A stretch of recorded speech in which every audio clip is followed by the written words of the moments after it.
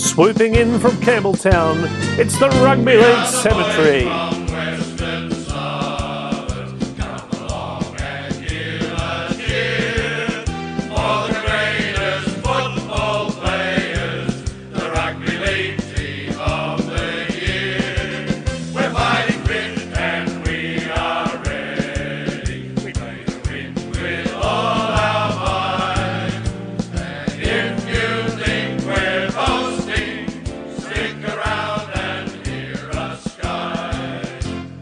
Yes, this is the Rugby League Cemetery, and good to have you with us once again as we plough through the spare time that lockdown provides us by going back to 1991 this time, listeners. Tuesday, the 27th of August, 1991, Western Suburbs 19, Canterbury 14, in front of 17,022 at Parramatta Stadium.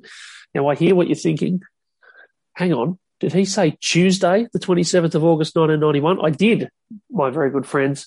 Tuesday. It was a Tuesday night game between West and Canterbury, the fifth place playoff. Now, Gazzy, I don't know about you, but I thought this was a fantastic game, made even more fantastic by the bizarre novelty of the fifth place playoff, which I would love to see come back, which will never come back, but which I found absolutely thrilling. Absolutely, mate. Wonderful game. This is the sort of thing that sports science has killed dead, and It deserves to sort of be locked up and hanged. Bring back the death penalty for whoever brought in sports science and wrecked the concepts of midweek games. The winner of this game was fighting for the right to play the almighty and conquering Canberra Raiders of the early 90s off a couple of days' sleep. That's the goal. So just to be clear what has happened here, Wests and Canterbury have finished level on points on the table in fifth and sixth position, and instead of just taking the one with the better points difference, they play them off against each other. For the right, as you say, to play against Canterbury, to play against Canberra in an eliminator in week one of the finals. Now, Wests played on the Saturday against Brisbane, I think it was, and lost. Canterbury played on the Sunday against Cronulla and had a really tough win over Cronulla on Sunday afternoon. And about 52 hours later, are playing against Wests in a sudden death match. Yeah, that's a concept, isn't it? That's not a bad week for West. Like, I mean, having to play sort of the Broncos of the early 90s and then sort of having to play Canberra a week later, but splicing in Terry Lamb and Ewan McGrady in the middle it's quite a concept to be getting around. It's good. In terms of being at peak by the Canberra game, I think you're setting yourselves up to be in top physical condition and ready to rock. By having played two really, really hard games by the time you get to the Raiders, just to get the right to play them. That's right. It's extraordinary. It's extraordinary that this ever existed. At one point during the second half, Bill Anderson says they start to, because the game obviously is very close. And at one point in the second half, they start speculating about the possibility of extra time and how there'll be 10 minutes either way. And Bill Anderson says, and if we still don't have a result after all that, we'll come back on Thursday. Can you imagine? Yeah. Did this ever happen? I need to find out if this ever happened, if they ever had to have a fifth place playoff replay on a Thursday night. The only thing I can think of is that mad Manly run where Manly kept having to play, got to the grand final via multiple midweek games and stuff via draws. Yeah, 78. They had to go through all the replays. That's right. Yeah, so they kept drawing games and having to replay them in the middle. It's not quite the same, but it's that was very good. I think they played 6 games to get to the grand final. Yeah. And this is quite one of the really good things about this is it opens up one of my favourite tropes. Now, we're not from the fifth place era, but we're from an era where teams would be playing when someone had a week off, and everyone has to speculate about how much the team with the week off will be loving seeing how hard the game is and be really baying for it to go to extra time. And that comes out in this one. Won't the Raiders be loving this? And you can never have a game ever, even now, where if someone's gone straight to the prelim, you have to spend the whole week 2 game talking about how much the team of the week off's loving them bashing each other up. That's right. The funny thing about this is that Canterbury had the better points difference, right? And under the way we do it now, they would have just gone through. But their points difference was plus 50 and West's was plus 48. Oh, So yeah. it would have like it would have been if under the rules that we play now, fifth place would have been decided by a goal kick on the Yeah. last day of the season. And It's instead quite exciting. it would have been very concept. exciting and kind of thrilling because, Yeah. some silly consolation try that Cronulla might have scored late in the game would have bundled Yeah. Canterbury out of the finals.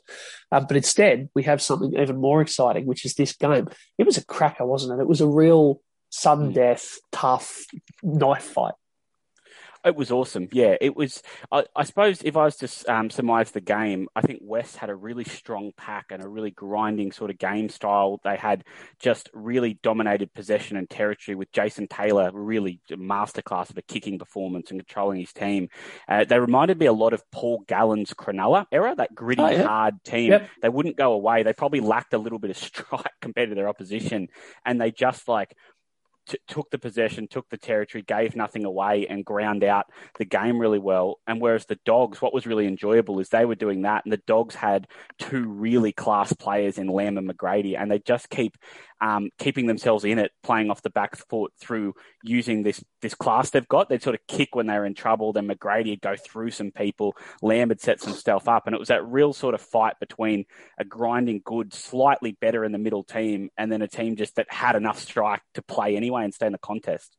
Would you agree with that? No, I would. And Canterbury, you see that. I'll give you a good example of why that's true.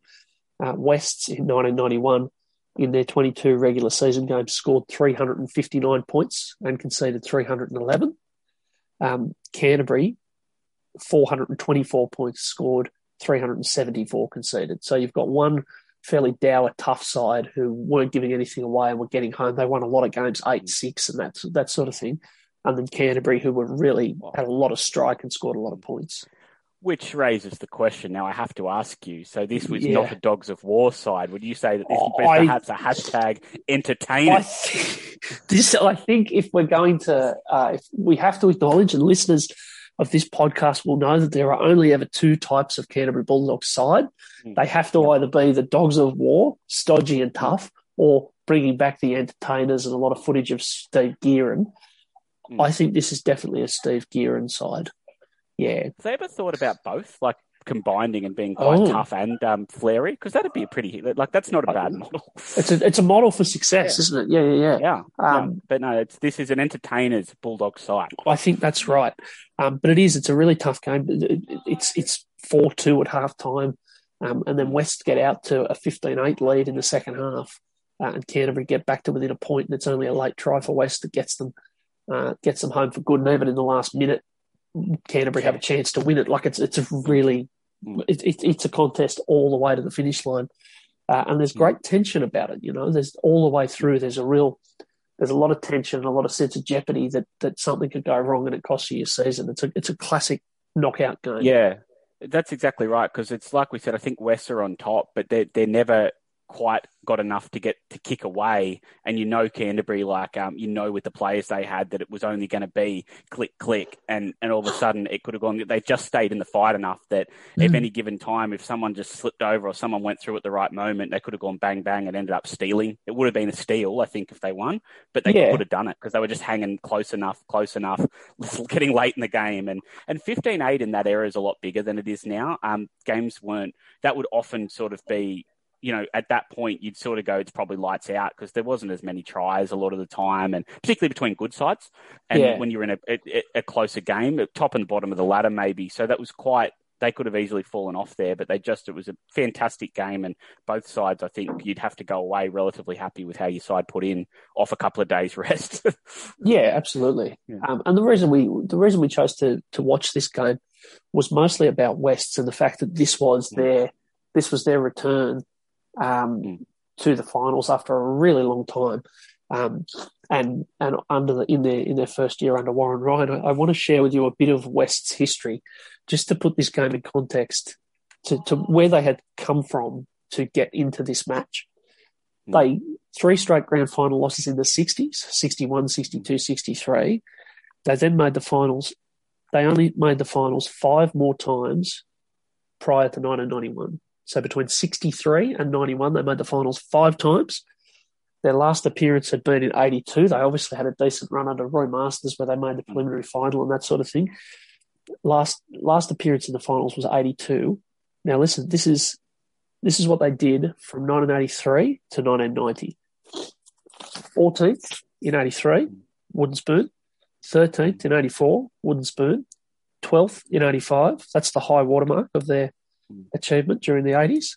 12th in 85, 12th in 86, 13th wooden spoon in 87, 16th wooden spoon in 88, 14th in 89. Yeah, handy. And 13th in 1990.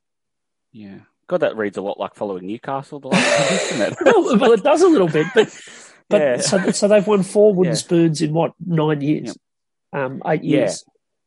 Yeah, and in that, there's a lot of chaos going on. You know, they basically had to go to the High Court to stay in the competition in the 1980s. So they literally had to go to the High Court. They're running fates to keep their team in the comp very close. There's been a move as well. You know, it's mentioned in this game that Trevor Cogger is the last surviving Lidcombe player. Like that's so. You know, there's players playing in this game that played at a totally different sort of. You know, Lidcombe isn't all that close to Campbelltown in Sydney. Like there's players in this game that played for sort of a different version of the Magpies, if you will. Yeah, that's right. Like, so it's a move. I know it sounds like not a big move when we talk about Cronulla going to Brisbane and all this stuff, but it was a shift in the club, and that's there's a lot of chaos going on, and the results aren't there. And I suppose I've already done, as you know, a sort of a little history corner at one of our episodes on Warren Ryan before and how he's become underrated as a brilliant coach. And I tell you what, for all the grand final stuff at the Tigers and the grand finals of the Bulldogs and doing well at Newcastle, this has got to be up there with a masterpiece of coaching, up there with Graham Murray at the Steelers and all this sort of stuff. Absolutely. It's just taking absolutely nothing results-wise and crafting it into something that could compete with the best. Like when you read through those results from 83 to 90, this is a club, and you combine it with the fact that, as you say, the league had made the decision to punt them out, and they had to go through court and they had to dig in and sort of survive. This is a club that is clinging on by its fingernails and basically is heading out the trap door. And the Wok turns up in 91 after 3 years at Balmain, and they go into they go into 5th place and into this playoff. It's a remarkable achievement. And they weren't just. It's easy to forget because we've got a midweek playoff to just remind people that this isn't a top 8 system with a playoff. It's a top 5 system. So there's 16 teams in the comp, and they've finished on 27 points. They finished 1 point off coming 4th, and sort of if they'd won their last game of the year, they would have finished 3rd. So they're like 5th out of 16, not like scraping into 8th now where you're actually halfway. They're at the top sort of 3rd of the competition, or the top quarter of the competition, and we're 1 win away from being sort of 3rd in a competition that has a wonderful Penrith team. Obviously, it has Manly, it has Canberra. You know, the Broncos didn't make the finals. That's how good the comp that's was. right. So it's a really strong competition, and he's taken a side that is right down the junk end every year, not competing at the junk end, and taken them to the top quarter of the competition, which you had to be in to make the finals back then. Yeah, and as a mark of how well they went, they were 2nd after round 16. They actually they limped into the finals a little bit. They only 2 wins and a draw from their last 6, which is what put them into 5th. But like 2/3 of the way through the season, they were 2nd place behind that wonderful Penrith side, who are now particularly legendary.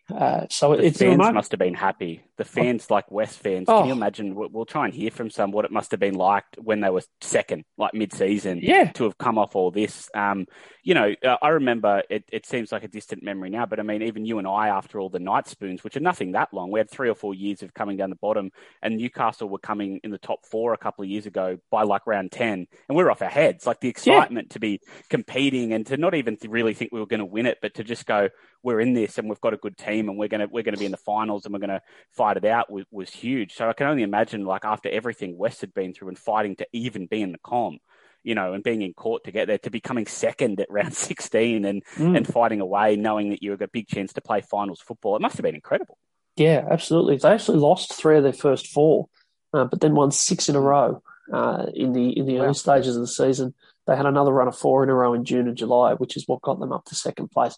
They beat both of the eventual grand finalists that year. They knocked off Penrith and Canberra at least once during the regular season. And they were a serious team. They weren't there to make up the numbers. And what you say is absolutely right. Making the finals in 1991 is not the same as making the finals now, because the line was a hell of a lot higher, and there were a lot of good sides. For Canterbury, they had won premierships, of course, in 84, 85 and 88, and they had just come off those highs a little bit. They'd come seventh in both 89 and 90. Chris Anderson took over from Gus Gould in 1990. And 91 was a bit of a scratchy year. They had a couple of little 3 and 4 match winning streaks and a few losing streaks, and they just battled away and got themselves into position to come sixth or to come fifth, in fact, on points difference and get into this playoff. As I say, under the current rules, they'd have just made it. They'd have been in. Ewan McGrady, 14 tries in 1991.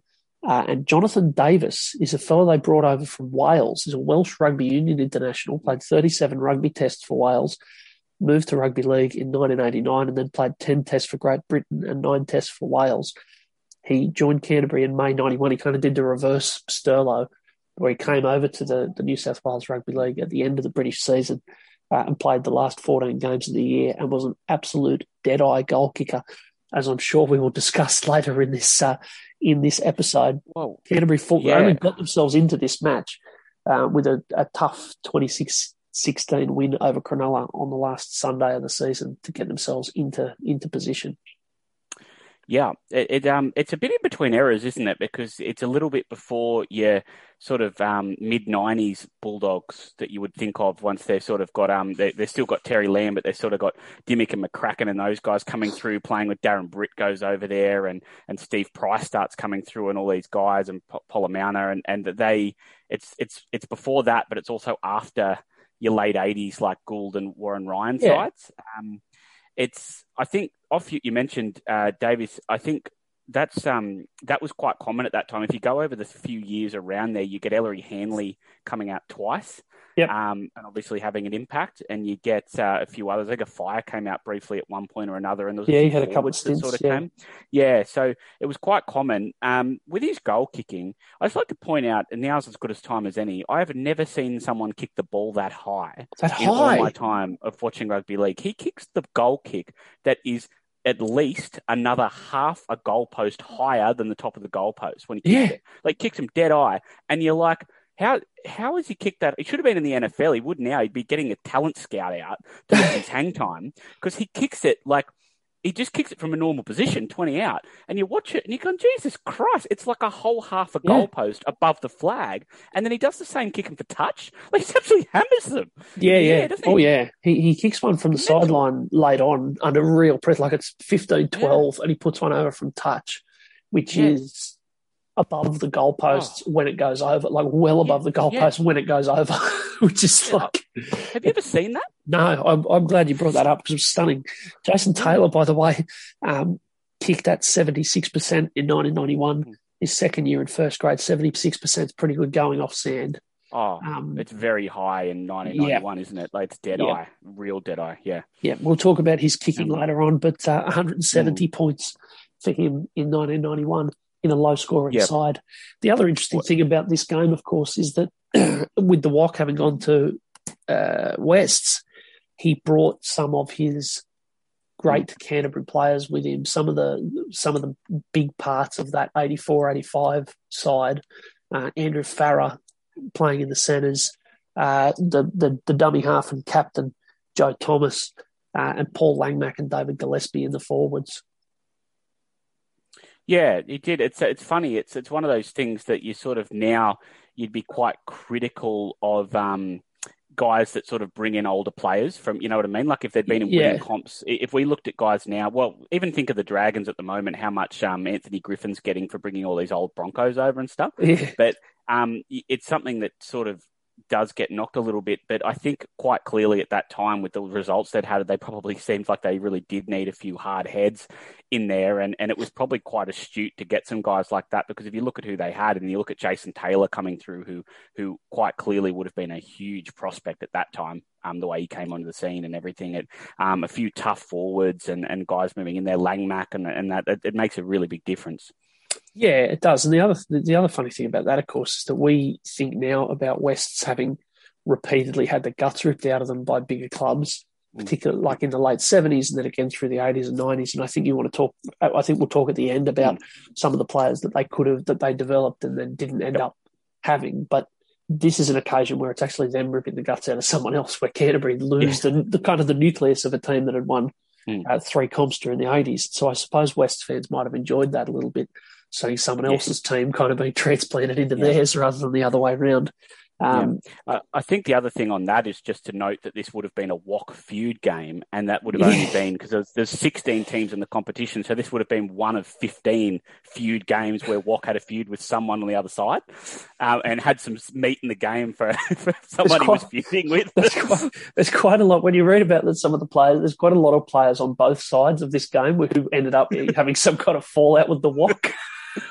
And the referee. Yeah. Rather famously. Yeah, that's right. In fact, Paul Langmack. So Paul Langmack moved from Canterbury to Wests to follow the WOC, and they were obviously fairly close. But at the end of '94, I think it was, when the WOC got sacked, Langmack went out and really publicly backed in the sacking, which I just don't think the WOC would have taken particularly well. I doubt he takes it well now. It'd be in his book somewhere. Yeah, I'd imagine so. Has he written? I don't think he's written a book, The WOC, and it's a shame. Oh, his book of feuds. He'd have it at home.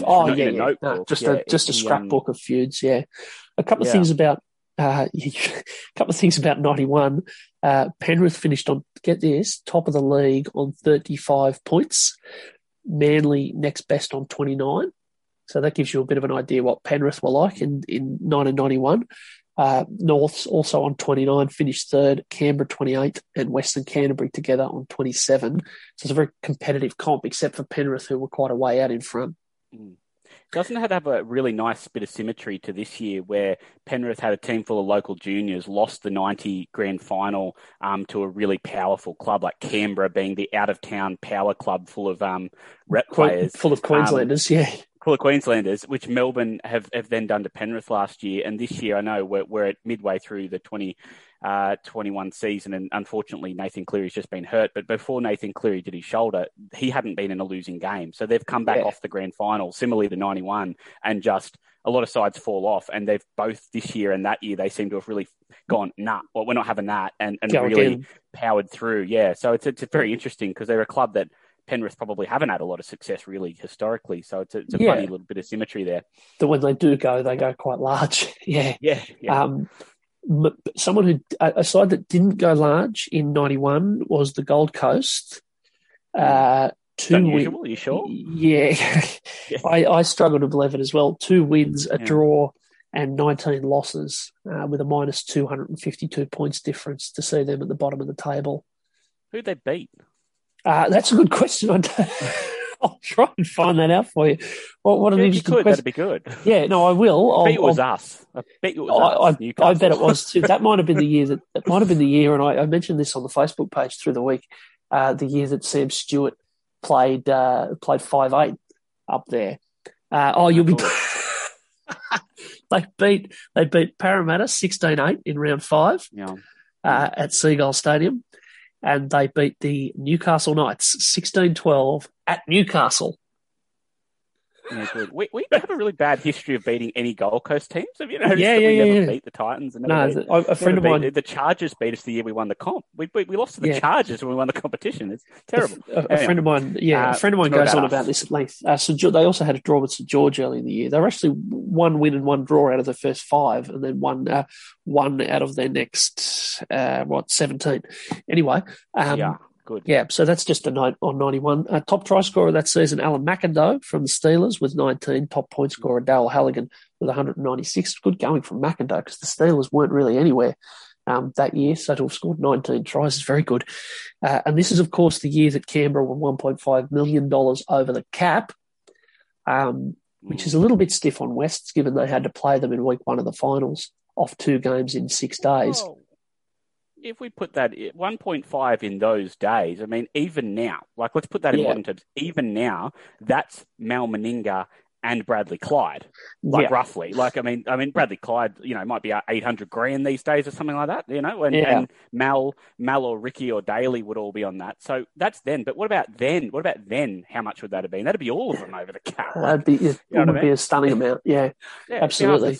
Well, if you look at who they had to shed, they ended up having to let go of Glenn Lazarus, Brent Todd, David Barnhill, Nigel Gaffey, and Paul Martin. So you looked at sort of both their starting front rowers. To make a point, I think that's not. If you look at who was left, I think basically only losing Glenn Lazarus that is of any note compared to the rest of the. If you looked at your best, as good as those other players are, go through their actual team and go through the players. How many of their top 7 best players went, and it would only be Glenn Lazarus. You actually go through Clyde, Daly, Stewart, Meninga, Belcher. They're not losing any of the top end of the roster. But anyway, we're not here to talk about that. No. But no, you're absolutely right. And it just goes, again, it goes to the disparity in the competition. And this was also the year of the Terry Hill draft case. This is the 91's the introduction of the draft. Terry Hill wanted to go to West to sign with the WOC and was drafted to East and had to spend the year trying to get his next trying to get himself back to West, and did eventually get there in 92, but might have been playing in this game were it not for that protracted legal dispute. Well, there's a couple of things on that. I think, firstly, I assume I speak for both of us when I say Terry Hill's court case is why I got into law. Getting closer to rugby, to Terry Hill's draft case. The second best thing about that is obviously that Terry Hill then, sort of after fighting that hard to get to Western Suburbs, pisses off to Manly fairly quickly afterwards. But, he was fighting for autonomy, I suppose, wasn't he? Not particularly to play for West.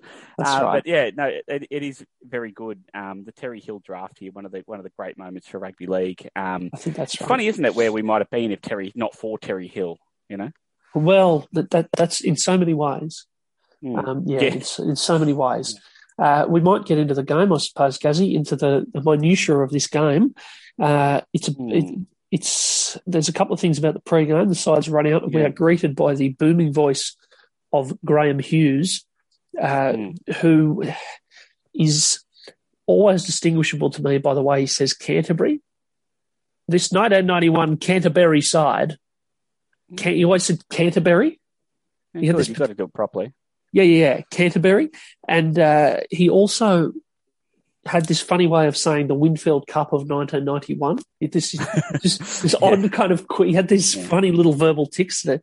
They are out of the Winfield Cup in 1991. He is joined by Bill Anderson and Junior Pearce, who's down on the touchline. So there's that. There's also the mad Magpie staggering around the ground. That Magpie is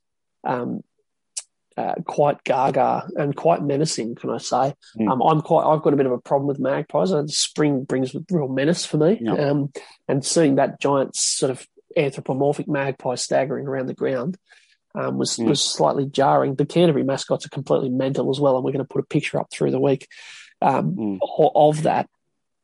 There was I think I totally agree that magpies are horrifically scary to look at, which is right, because people from other countries might think, a magpie is just a small bird, but a magpie is an incredibly threatening and dangerous creature. Yeah, and the magpie shouldn't sort of be cute and cuddly. It needs to be aggressive and quite with really big mad speed eyes, and this one fits the bill perfectly. It looks like it could hurt you. It looks like it's going to swoop you.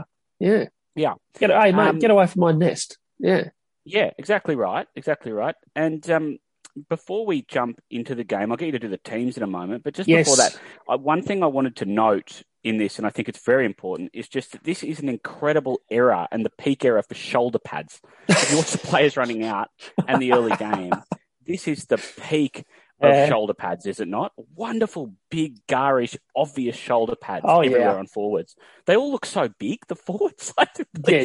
Stupidly big, like upside down triangles. They're just enormous, and then it's quite funny.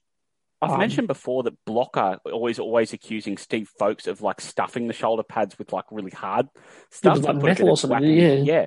So I don't know if that was checked before the game. We might need to find out if there was any checking of Steve Folkes' shoulder pads, but they're just all around the ground. Yeah, it's wonderful. And the other thing, I will do the teams in a second, but the other thing about this game is that they pan around the ground, and it looks like a good crowd, and they pan to the gate at the end of the ground, and there are hundreds and hundreds, possibly thousands of people who can't get in, who are queuing to get in because, according to Graham Hughes, they don't seem to have put enough ticket sellers on. And so there are hundreds of people kind of, and this is you've been to enough football with me to know that this is my worst nightmare, like being stuck outside the ground and missing the kickoff. And there are people sort of particularly in West jumpers, just craning, kind of trying to look over the hill to see what's going on. Desperate. You got to open the gates. If you haven't let them in by the start of the game, then you just have to open the gates and wear the loss that people might nick in without paying because it's your fault for not getting them in. You just got to flood the gates open, let them in. If there's a queue at kickoff, it's done. Cop it, sweet. Get on with it. Yeah, I think that's right. It's my worst nightmare, and they were harrowing scenes, which frankly I found disturbing and difficult to look at. You do notice it by about 20 minutes in, the ground is appreciably fuller. There must have been quite a lot of people waiting outside, and it's a very good crowd, particularly for a Tuesday night, 17,000 at a ground which was home ground to neither of the teams.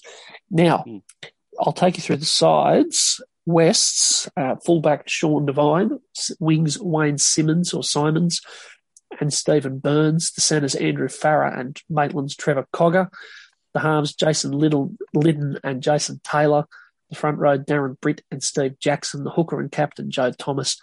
Second row Paul Langmack and David Gillespie. And the lock Graham Wynn. And the bench for West, they only put 2 reserves on during the game, Tony Rampling and Shane Flanagan. For Canterbury, fullback Ewan McGrady, the wings Paul Doolan and Matthew Ryan, the centres Darren Smith and Jonathan Davies, the halves Terry Lamb, of course, captain, and Kevin Moore. At halfback, the front row Mark Brokenshire and Bruce Maguire, the hooker Gordy Peets, second row Simon Gillies and Steve Reardon, and the lock Steve Folkes.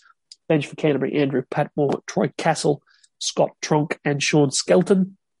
Western Suburbs, of course, coached by the Wok, and the Bulldogs coached by Chris Anderson. So there's a couple of things I think just quickly on the teams. Well, 2 things. One, I think, as you know, I think it's important whenever we watch an old game to look for people whose offspring or some relation is still in the game. We've got quite a few here. So we've got Trevor Cogger, of course, with young Jack Cogger, who played for Newcastle and is probably in reserve grade, I think, at Canterbury at the moment. Played a bit of first grade there and at Newcastle. We've got, of course, Flanagan, who's been an NRL coach and father of Kyle Flanagan, also in reserve grade at the Bulldogs at the moment. And we have Darren Britt, of course, with Dean Britt, played a bit for Souths, and I think he's at the Dogs in reserve grade as well. There's quite a reunion there, Yeah, and then we have, I don't know if it's his dad or not, but I know that Geordie Peets is related to Nathan Peets. I think it is his relative. I think it is his dad, So we've got Nathan Peets, who, of course, played a State of Origin series and was quite a good player for Souths and Parramatta and the Titans. Yeah, Scott Tronk, unfortunately, as nearly as I can tell, no relation to Shane Tronk. Yeah, I thought you would have. I couldn't find it, and I even checked their ages, and he'd have to have conceived him at 17, so it's not impossible, but given it's not listed as a relative and going the age, I've ruled it as unlikely for now, and I'm happy to be corrected on that. Yeah, I can also exclusively reveal that Andrew Farrer is the uncle of the great Ben Farrer, formerly of Manly and I think North Queensland. Oh, good. Yeah. That's wonderful to know. Thank you for that. No, happy to help. So I have one more thing on the teams for you, and this is a little bit off centre. I apologise, but I think it needs to be done. Yeah. So you'll be well aware, and people who've listened to us for a while will be aware of what we call sort of the Chicker effect, where sort of Chicker Ferguson keeps coming up in all of our games at length. So I'd like to put to you now that I was watching this game, and I just thought, I've seen a lot of Darren Smith. So I've gone back through our own catalogue. This is our 31st game that we've played, if you believe it. Is that right? So, yeah. So Darren or Jason have now played 7 out of 31 of the games, and it could have been, it's only not 8 because Jason was injured for game 1 of the Fatties Neville's. So we have now, both of them played in the 98 Origin, which we've just done. Jason played in the 95 World Cup. Darren played in the 97 World Club Challenge. So they're playing a lot of weird games too, can I say? Yeah. The 97 Tri-Series has Darren in it. Yeah, they both had funny careers. Yeah. Yeah. The 97 Super Bowl has Darren in it. Sorry, the 98 Super Bowl has Darren in it. The 99 Souths Dogs has Darren in it. And the 98 Paul Carriage Miracle has Jason in it. Jason in it. And this, having looked at that, it just got me onto a weird little tangent of history. And I apologise, but I'm going to take you through it if that's okay. Basically, so Darren Smith has a very strange career. So he plays from 1990 to 94 at the Bulldogs, then plays at 95 to 98 at the Broncos, then goes back to the Bulldogs for 99 to 02, and then goes back to the Broncos for 04-05, doing a Broncos Super League club for 1 year. But otherwise, he has done a Bulldogs-Broncos run, and that's the only teams he plays for in the NRL. And he also has this really strange way of playing here where he is from 90 to 2005. Yes. He is at Brisbane or the Bulldogs, who win. There's 6 competitions won in that time, not counting Brisbane Super League. And there's a 7th if we go 1 year to his retirement. There's 7, but he only wins one of them between the teams and misses like quite a stack of their grand finals. Oh, so he's always at the clubs at the wrong time. Yep. Yeah, so he starts at the Dogs 2 years after their last competition win. So we'll forget those because he's only just started. Then at 90 to 94, he misses the 92-93 Broncos wins, transfers to the Broncos and misses the 95 Bulldogs win, finally gets one in 98 for Brisbane, then transfers back to the Dogs for 99 to 02 and misses Brisbane. And then he goes back to the Broncos for 04-05 and misses the Dogs 04 win, despite being in the competition for all of these. And then he retires a year before the Broncos win the competition in 2006. So he could have won 7 grand finals by being at all those teams and playing for one more year. He could have won 7 comps, but he only won 1, plus the Super League, to be fair. That's so funny. I just think that's very odd that you would play for 15 years at the Bulldogs and the Broncos where 7 competitions were won and only win 1. That's very good. I'm really glad you've done that. That's marvellous. Darren Smith, Jeff Gerard did a similar thing in the 70s and 80s. He kept flipping between Manly and Parramatta and always being on the losing side of the grand final. Yeah, he did. Another one's Amos Roberts. Amos Roberts went to the team who won the comp like 2 or 3 times, like transferred out of the team or to the team that had just won or something like that. And played for the reigning premiers the next year, but never actually played in a premiership win. I'll give you one more piece of historical quirk, which actually involves Darren Smith, right? This is just the span of the players in this game. Graham Wynn plays lock for Wests in this game. He played in the 1979 grand final as a 21-year-old for St George. Darren Smith played on the 2003 Kangaroo Tour and retired in 2005. That's mental, isn't it? So between 2 players in this game, you can span 30 years or 27 years of rugby league history. It's wonderful, isn't it? There you go. It is good. There are also a lot So he retired in 05, right? So if he retired in 05, he quite possibly could have played. It's a shame. I think Carmichael Hunt debuted the next year. I was going to say he could have played with Carmichael Hunt and someone from the 70s. That's right. There, but there'll be someone like that. There'll be a really young Bronco there in 05 that will have played with Darren Smith, who also played with someone who played in the 70s. And that's right. And so the other thing about these 2 teams, there's a lot of coaches in these sides. A lot of people who went on to coach and largely very unsuccessfully. There are 2 premiership coaches, of course, Steve Folkes and Shane Flanagan. But there's also, there's a grand final losing co-coach in Andrew Farrer. But there is also Jason Taylor, Paul Langmack and Terry Lamb. All former coaches who played in this game and coached to fairly varying levels of success over the years. And are probably arguably the best players of all. If you were going to pick which ones would be good coaches, you possibly would have picked them over the ones that were, wouldn't you? Because they were sort of the best players. Terry Lamb and quite comfortably, remarkable careers. Jason Taylor, I was reading about Paul Langmack's career today. He played for a remarkably long time. I think he had 16 seasons in first grade. A lot in the forwards, isn't remarkable. it? Yeah, won a lot of comps and a wonderful career. Terry Lamb, of course, speaks for itself. Now, I suppose we should look at the game. The Wayne Pearce really lowballs the credits. Says, it's well in excess of 7,000 or 8,000. It's actually it ends up being 17,000. There is some really good football played early on. Wests have a lot of possession in in the Canterbury 10 and can't crack them, and then Canterbury have a go back at them. And there is in the 10th minute, when Canterbury are having their first look at the Western Suburbs line, there's a bidding. Now, you don't often see biddings this early in a game. And, like, it's for a professional foul, but it's a fairly kind of line ball one, I thought, for a leg pull on a Canterbury player on the line. It's Joe Thomas who gets sent to the bin. It's Bill Harrigan as referee. Absolutely fires him just without a moment. So just off you go. No, bin, 10 in the bin.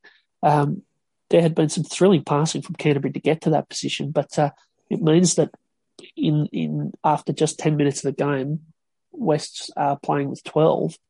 What did you think of that bidding? It seemed a pretty skinny one to me. Well, I reckon that if they went now, it'd be borderline and everyone would accept it. But if it's borderline and everyone accepts it now, it usually means it's quite horrific the further you go back, because they were a lot more lenient. I thought it was pretty tough. It was a bit of a leg pull, but I mean, there was a million in the game, like there's just a million leg pulls. And it also wasn't just him that would participate. Like Graham Wynn sort of plays his part in flipping the tackle player on his back. It was interesting.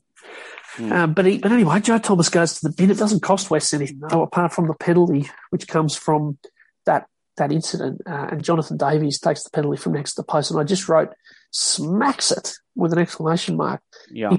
It would have hit the Mears space station.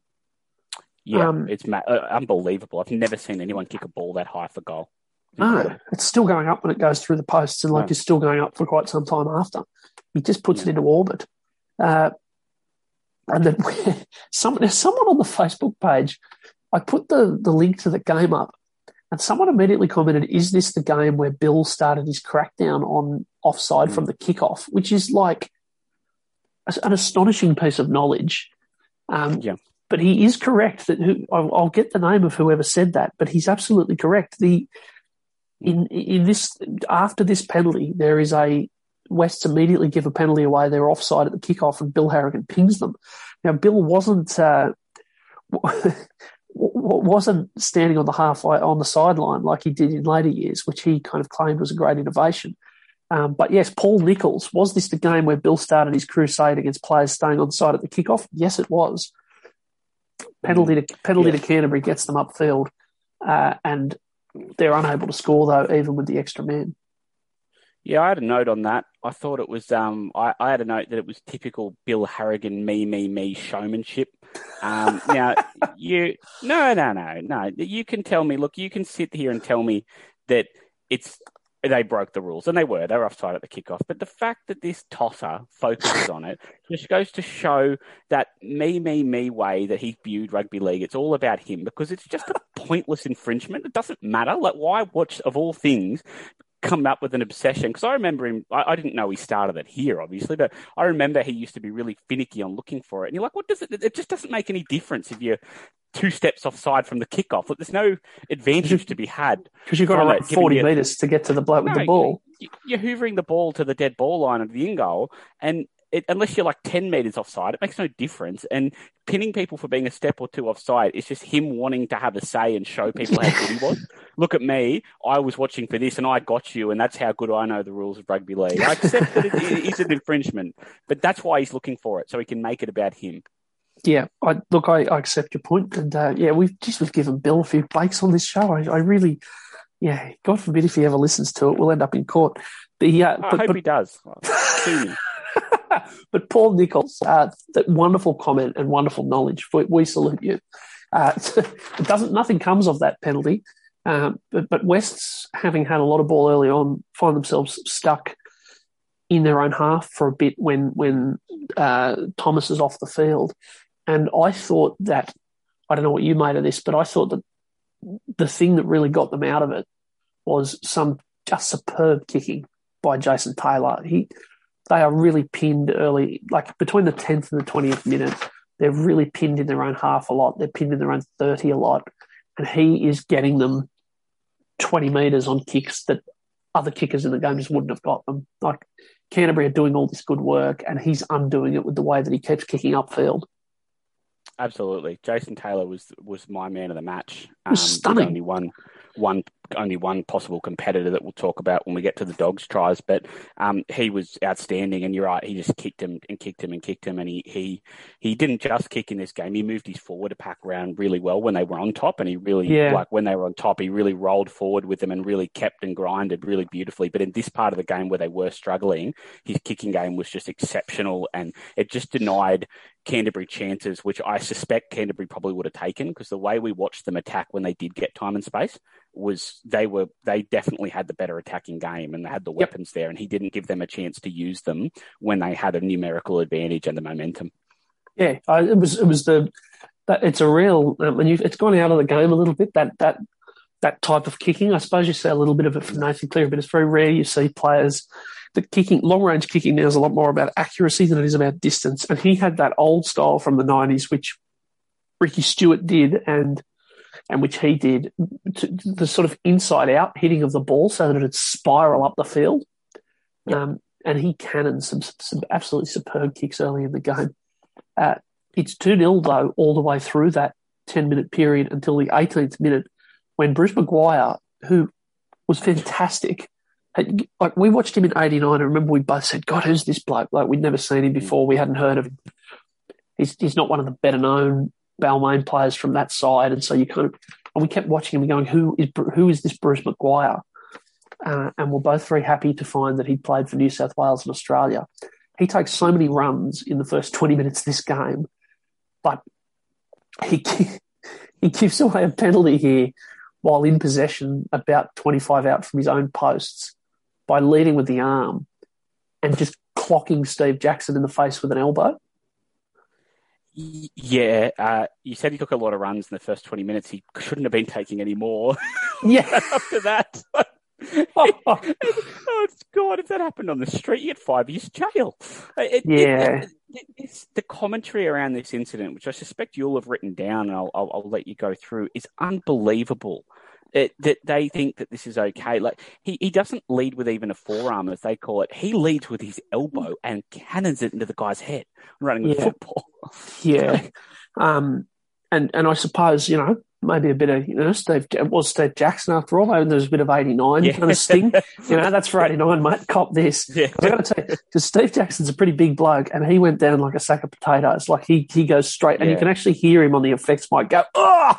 Yeah. And he goes down hard, and it's a mystery that he stays on. But, yeah, that leads Jason Taylor to kick a goal from 25 out in front to make it 2-2. You're right. If it happened now, it's pretty hard to see how you'd stay on, and you'd probably cop about 6 weeks. Did you hear what the specific claim? I'm disappointed that you might have missed this, but the specific claim that is made is that it bounced up off the chest, which is incredibly close to it bouncing up off the ball.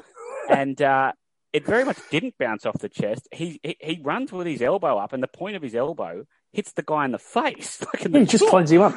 He hits the first tackler. 2 players come in, and the first tackler he gets with the forearm, and then he kind of turns and just whacks Jackson right in the gob with the point of his elbow. It's like it's quite violent. But I mean, Bruce Maguire incidentally had only just come to Canterbury. He'd left Balmain after 1990 when the Walk left, and he'd gone to Canterbury, and by all accounts was a very good signing for them. There's a lot of talk in the commentary of how he had lifted them and made them a better side. And this was his era. He was kind of in his pomp at this time, like the late 80s, early 90s, where he was playing tests and playing for New South Wales. His 5 games for New South Wales were in 89 and 90. So this is his time, and he was very good in this game, but he was quite loose as well. He was fantastic in the game. Yeah, absolutely. He really, really had a strong game, amongst a lot of good players. Yeah. So he's one of the 2 notes I made. Well, one of the 3 kind of players that I noted out of the early stages of the game. There's obviously him, Maguire, as just a workhorse, taking so many runs and really good, strong runs. There is Jason Taylor's kicking, and there is also Ewan McGrady, who is so dangerous on the kick returns early in this game. Canterbury are pinning Wests, and Taylor is undoing all their good work by kicking it. But Ewan McGrady is often then undoing Taylor's good work by bringing it back and slicing them apart. And it reminded me a little bit of, he keeps making these half breaks. And in the first half an hour ago, you know that episode of The Simpsons where there's the big mafia fight outside their house and the Yakuza turn up? And there's the bloke in the suit who's standing there, and Homer keeps saying, I don't want to go inside until I see that guy do something. He's going to do something and it's going to be really good. Yeah. That's what it's like with Ewan McGrady. It's like at some point in this game, Ewan McGrady, you can just tell, is going to do something absolutely dazzling. And and because he's just so threatening and so dangerous. Now, so we'll come back to that because in the second half he breaks into life. But there is a play in the 25th minute where they put it through the hands to McGrady. He just holds it up beautifully and puts Davies through 40 metres out. Davies slices up the touchline, burning them, comes to the fullback. He's got 3 support players to his right. He could have passed to any of them, and instead he boots it ahead, and Joe Thomas inexplicably wins the race to the bouncing ball and forces it in goal, sort of. The in-goal touchy, I suspect, has a bit of a guess, and Canterbury get a dropout out of that, and Kevin Moore bakes Jonathan Davies for not passing the ball. But it's the first moment of passing from Ewan McGrady after all that running. It's a wonderful piece of football. He was fantastic. He reminded me really forcibly of Ben Barber or someone like that, like just that scything, broken field play off the cuff, where if you don't present a straight line, he would just take off. And then he could take off and beat you with a pass, or he could take off and go through himself. He was, I can't speak any higher. And we'll talk about what he does in the second half. But let me just say that I'm sold. Yeah. It's the first time I've seen him play, and he was beautiful. But if you're younger out there wondering what sort of player he was, it was very much in that sort of Benny Barber or Matty Bowen sort of way that he played. Yeah. It was that broken space, like a smaller guy with scything speed off the mark in space and a pass and stuff to go with it, and a kick and all the all the sort of tricks in his bag. It was wonderful. Now, off that play, I just think, again, I think the play by West to get back there in the in-goal just needs noting again because it's quite incredible. This is a break from halfway where you've got run down the touchline from a centre who kicks in field and the hooker gets back from the other team to ground it to the in-goal to avoid a try. And that's just, you then look at the final score, that's basically what wins the game. And that's a play nobody calls you out for not making those plays. Well, you're a forward and they make a break on halfway on your own half and they break down the touchline. If you just jog after and watch what's happening, nobody will call you out for it. But it's that James Graham's the great one in our time who would always jog back in case, that, he always ran back in case. And this is one of those, I'm going to run back in case because you never know. He would have been I'm not needed now, but I might be. Yeah. And it is. It's gets superb. There. Yeah. Yeah. And even if Davies did, like, even if kicking rather than passing wasn't the right play, you've still got to get there, and they still should have scored. Yep. And Thomas gets there and saves the day. But the question, Gazzy, is should he have been on the field? Because just before this, he comes over the top and absolutely irons out the Canterbury winger Paul Doolan with a swinging forearm to the face.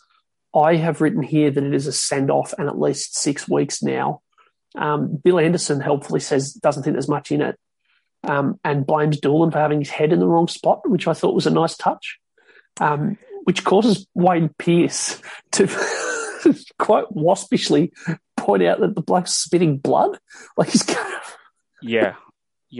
He's laying on the ground, like clearly knocked out, and the trainer really manically, he's laying upside down, like on his back, looking up dazed, and the trainer starts squeezing water into his mouth, which I'm not sure he asked for, and then he sort of starts gargling and spitting out blood out of his mouth. It's not 6 weeks, it's 10 weeks now. You get out for the comp. You get one of those Adrian Morley example sentences, like, because he jumps and swing arms him in the head, and the commentary around it is, in the era we're in now, so we're in 2021 in the middle of a crackdown and a concussion crisis, the commentary around this, because it was a bad high tackle then, not now. It was a bad high tackle then, and they are just going, and they start calling out like the bull, and when he gets back up, the Bulldogs, they start going like, oh, apparently he's all right, doesn't look too bad and all this stuff. He's spitting out blood on the ground. It's a terrible tackle. It's appalling. And Wayne Pearce, who is like the most mild-mannered and gentle bloke, from everything you see of him in the media, like he sort of doesn't have a bad word to say to anyone. But he really does have to take Bill Anderson to task over this because he's saying, I don't think there's much in it. It's a pretty easy. And Pearce says, well, I think the fact that he's spitting out blood suggests you might not be right there, Bill. Yeah. Which is hard to argue with. Mild-mannered and nice and one of the toughest dudes ever. Like if someone if it was a bit soft, Wayne Pearce would have possibly noticed had been one of the hardest. Yeah, there is also that. He really sort of calls out the guy's play acting, and the guy's quite clearly what we would say now is that he was knocked out and that he was not going to pass the concussion protocol during the week to play the next week. Oh, this is the thing. He would have had a month off. Doolan would have had a month off from how hard he got hit. Yeah. If that happened today, Doolan would get a month. Would have to sit out for a month, and Thomas would be gone for a while, for a couple of months. Yeah. And so when Joe Thomas then, is the one who gets back and rescues the Paul off the Davies break, it's a real moment in the game. It's an incredible decision by the in-goal touchy, by the way, and I think he completely guessed because I saw the replay front on and had no idea whose hand got on it. And I think a video ref would have found that decision really hard. And I think that the in-goal touchy might have just eyed that in and gone, I reckon Westcott there. Benefit of the doubt. Yeah. Well, you got to have a guess. And, it's one of those things, isn't it? There was 3 Bulldogs there and he got himself in the frame close enough to make it murky. So, he gets the benefit out of it. Overlooked, I suppose, one thing to add there is just that firstly, he could have been binned twice, which would have been good.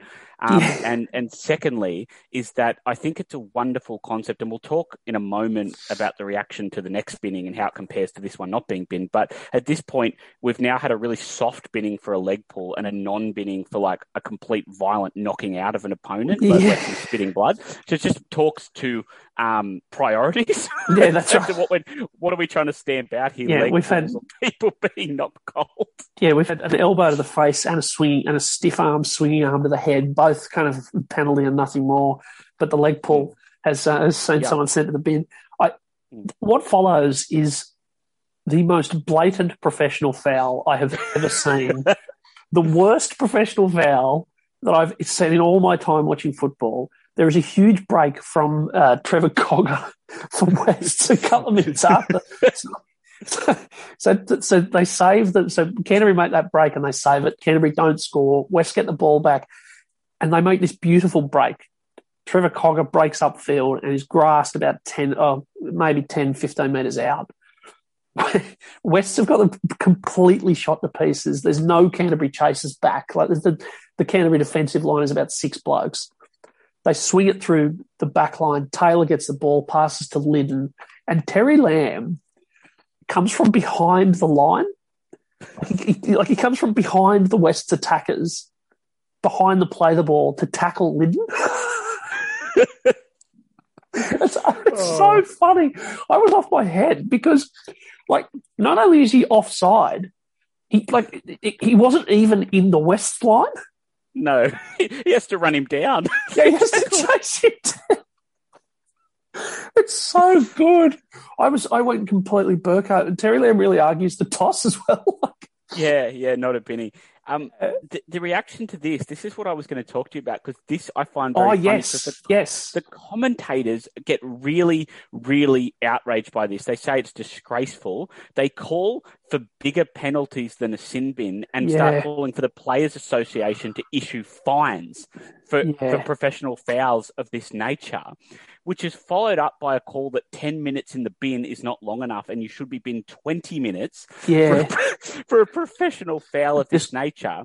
There's quite a lot of moral outrage, isn't there? Graham Hughes, Graham Hughes starts calling for a fine. Bill Anderson says that won't do anything because the clubs will pay it instead of the players. And then Wayne Pearce goes, no, I think there should be a 20-minute sin bin. Yeah, so keeping in mind that these people, apart from possibly Pearce, were well okay with players spitting blood knocked out cold on the ground from swinging arms and from elbows to the head, but think there needs to be Players Association stepping into fine and having a quarter of the game off for tackling someone from offside.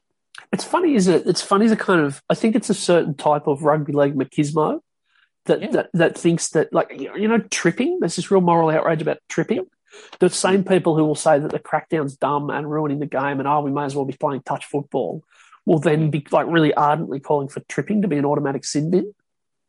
Yeah. There's some things that are considered below the belt, and that's probably changed with this. I think everyone does this now, and people just accept that you should save the try and cop 10 minutes. That's probably changed, but at this point, it seems to be one of those non-fair play offences. Like, if you play rugby league, you're entitled to belt each other in the head and deck on and have a beer after the game, but this isn't fair play. Like, to tackle the guy from knowing you're offside and knowing you can't do it, that's not fair, and not fair is no good. Like, we're all about fairness, and that's the end of it, isn't it?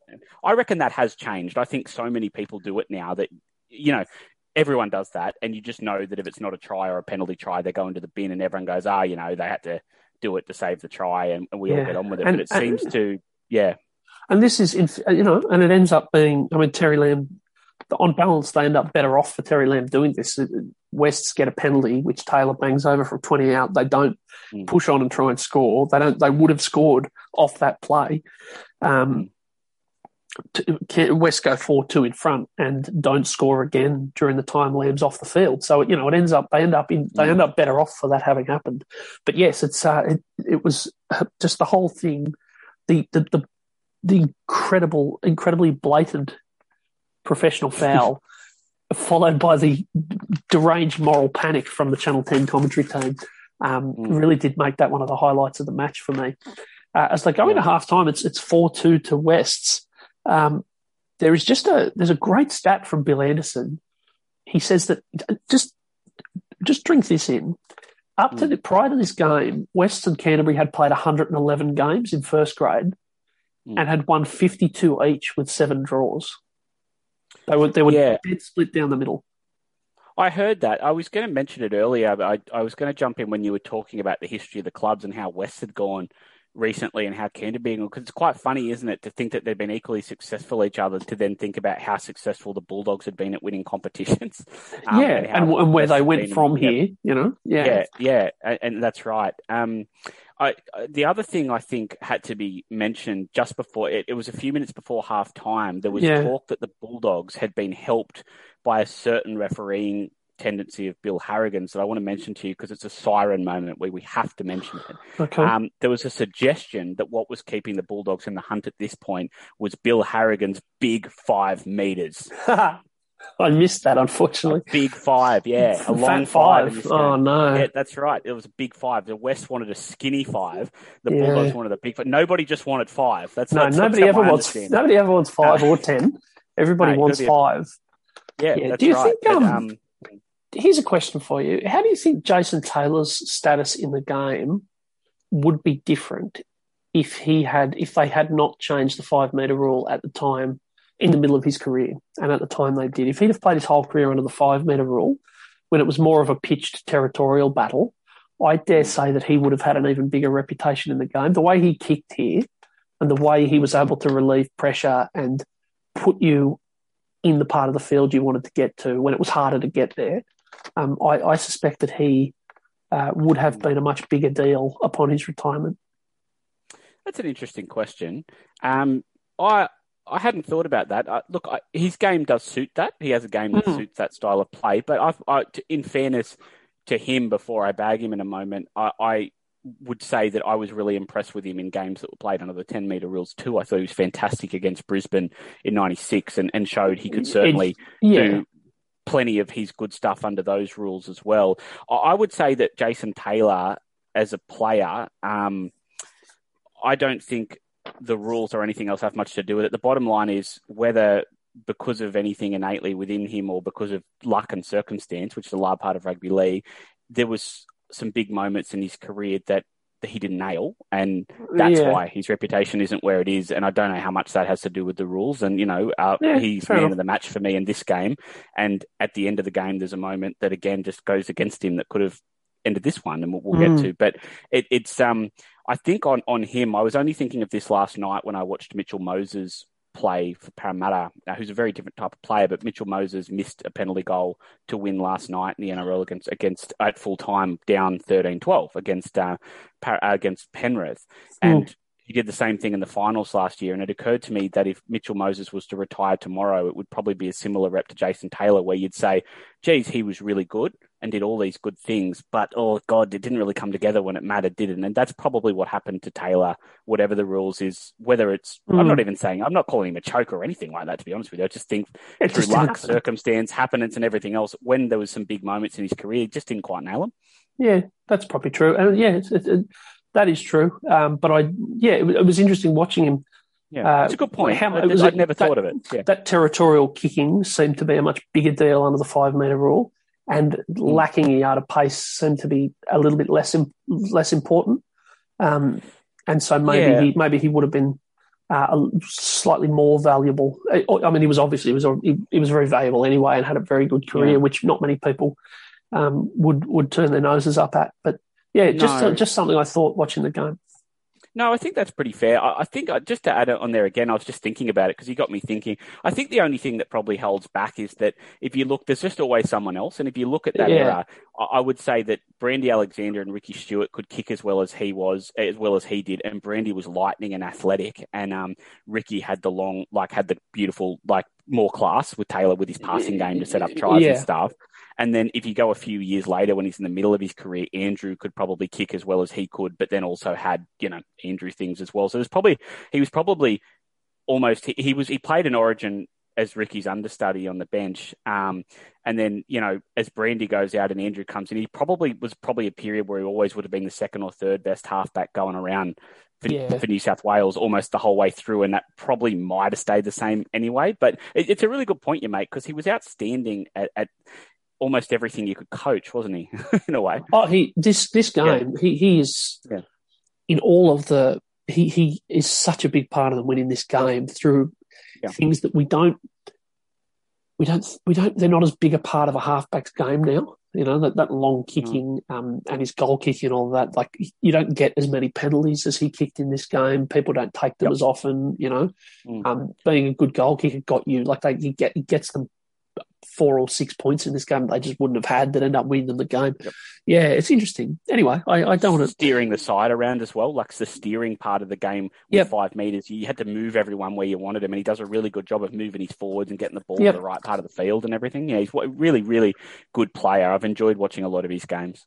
Yeah, so have I. Now, halftime, Western Suburbs 4, Canterbury 2.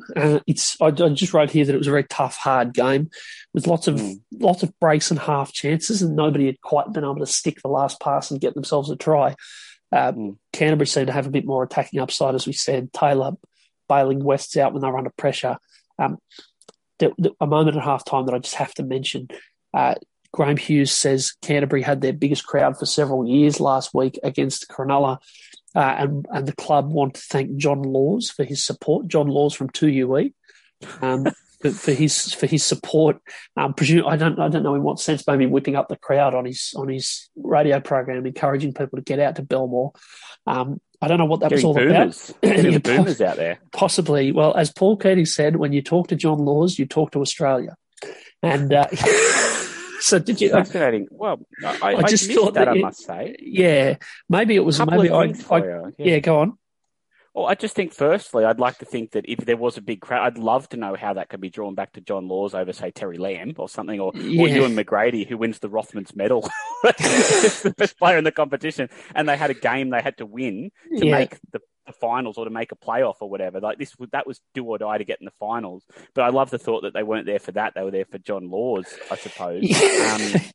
And secondly, I just want to remind everyone that I don't know why he was reading this out, but it got played on the continuous call team for years. That there was once a time where John Laws is trying to call out a team list and calls out Nigel Vagina instead of Nigel Bunkana.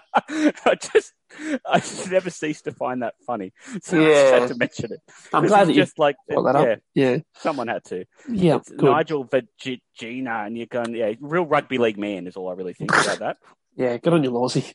The golden tonsils. Anyway, I'd love to know more about that, but about what Graham Hughes was referring to. But anyway, now the second half begins with an extraordinary incident, which I can't allow to pass. Canterbury kickoff. It's an ordinary kickoff. By ordinary, just like a normal kickoff, they boot it downfield. It's sailing towards Andrew Farrer, and for some reason, he just ducks out of the way. Yeah, it bounces basically twice. It doesn't go anywhere near the dead ball line. No, he's like about a yard behind the goal line. And it's coming at him, and he just ducks and flinches, and the ball bounces and goes dead. Someone, I think Bill Anderson suggested he thought that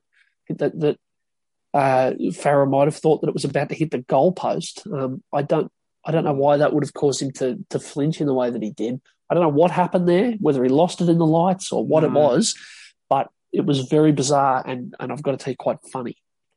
Hijinks, kickoff hijinks, but it's almost it looked like a glitch. Like if you're playing like NRL, the PlayStation game or something, and that happened, like the game glitch, like the guy just didn't catch it and just watched it bounce dead, and you'd be like, oh, there's something wrong with the game. This is a bit stiff. What's the stupid programmers? Yeah, exactly.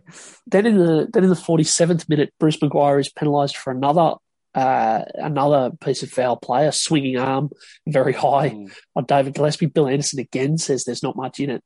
And that gets West's upfield, and after a midfield bomb leads to a very dicey 6-again call, West get a full set starting on the Canterbury 10, and the Canterbury defence just inexplicably opens up like Sydney Hens, allowing David Cement Gillespie to make his way through, gets a little reverse pass, just walks through the open defence, and for some reason does a bit of a half Michael Witt. He like holds the ball up in celebration, sort of jigging around before putting it down.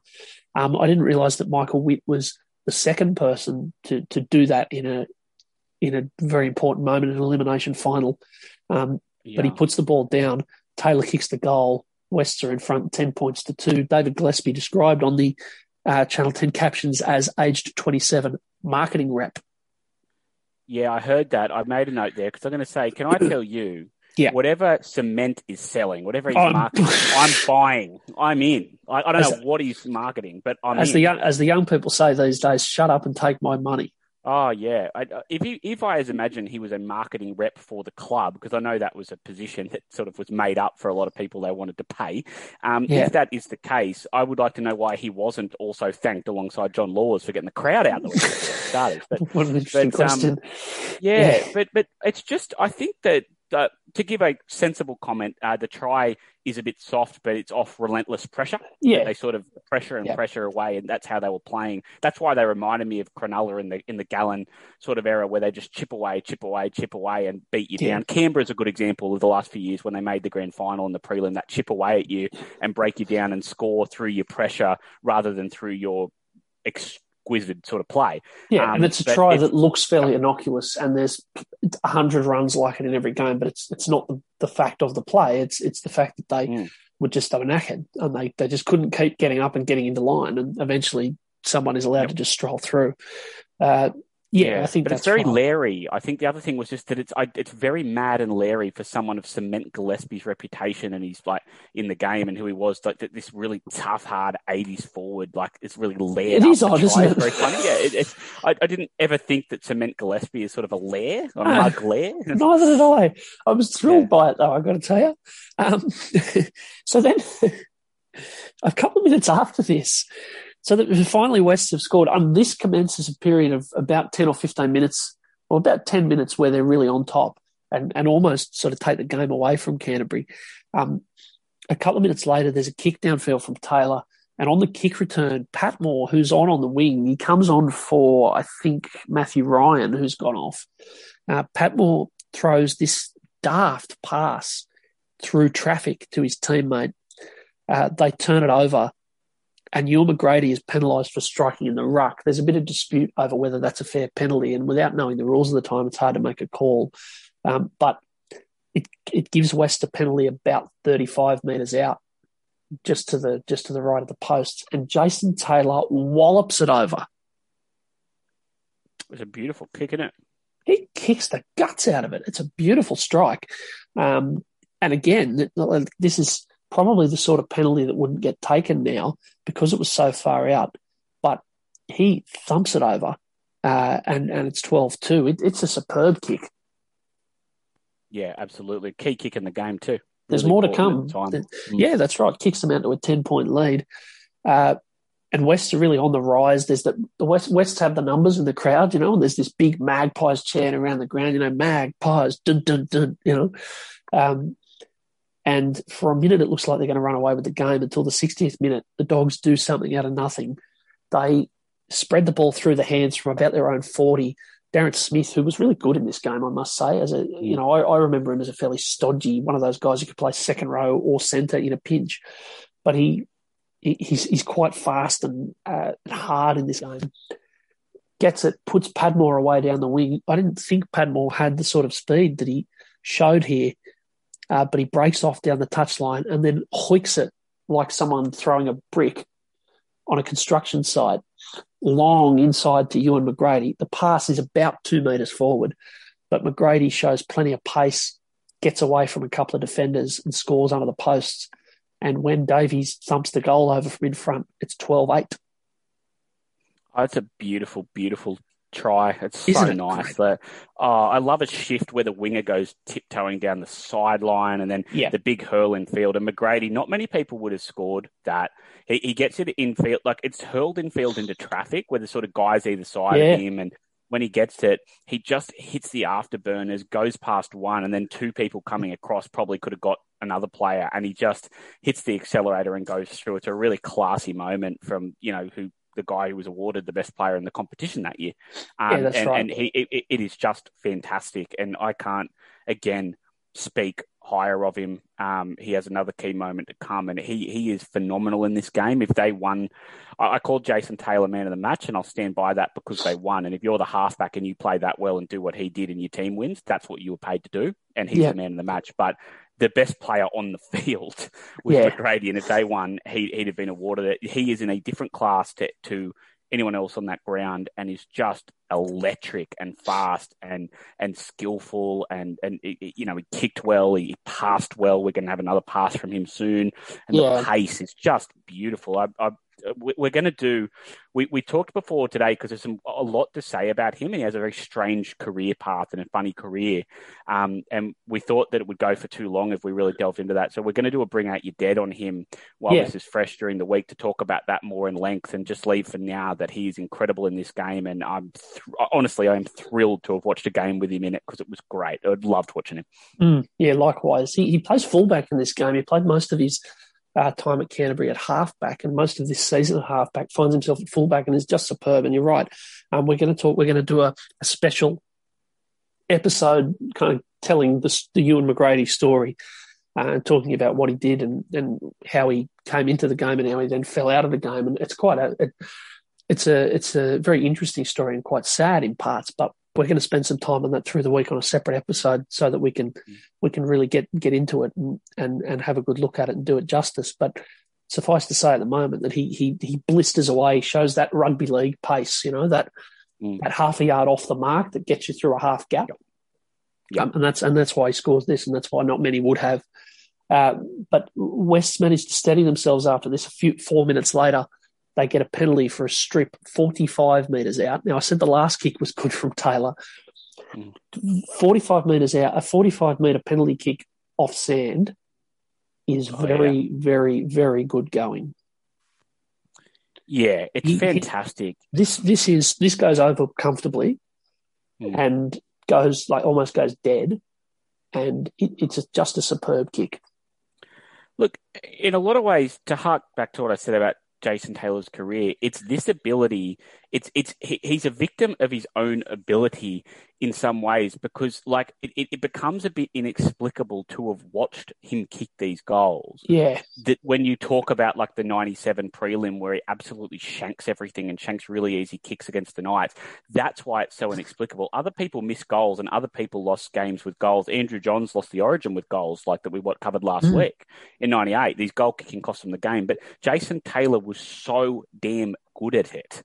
That's what is then where the criticism comes from. Where you then have games where he misses key goals on kicking, or shanks everything, or shanks key ones, and you go, it's not. You know that he's better than this. You know that it's this guy. Yeah, he kicks these 99 out of 100, and this is the one he's missed. It's having all of that ability and nailing 45-metre gun penalty goals in games like that that makes you go. That's why people go, what when you miss ones you should kick. Well, and I know that, sorry to do this, but he kicks like this at Wests and doesn't do this for the Bears.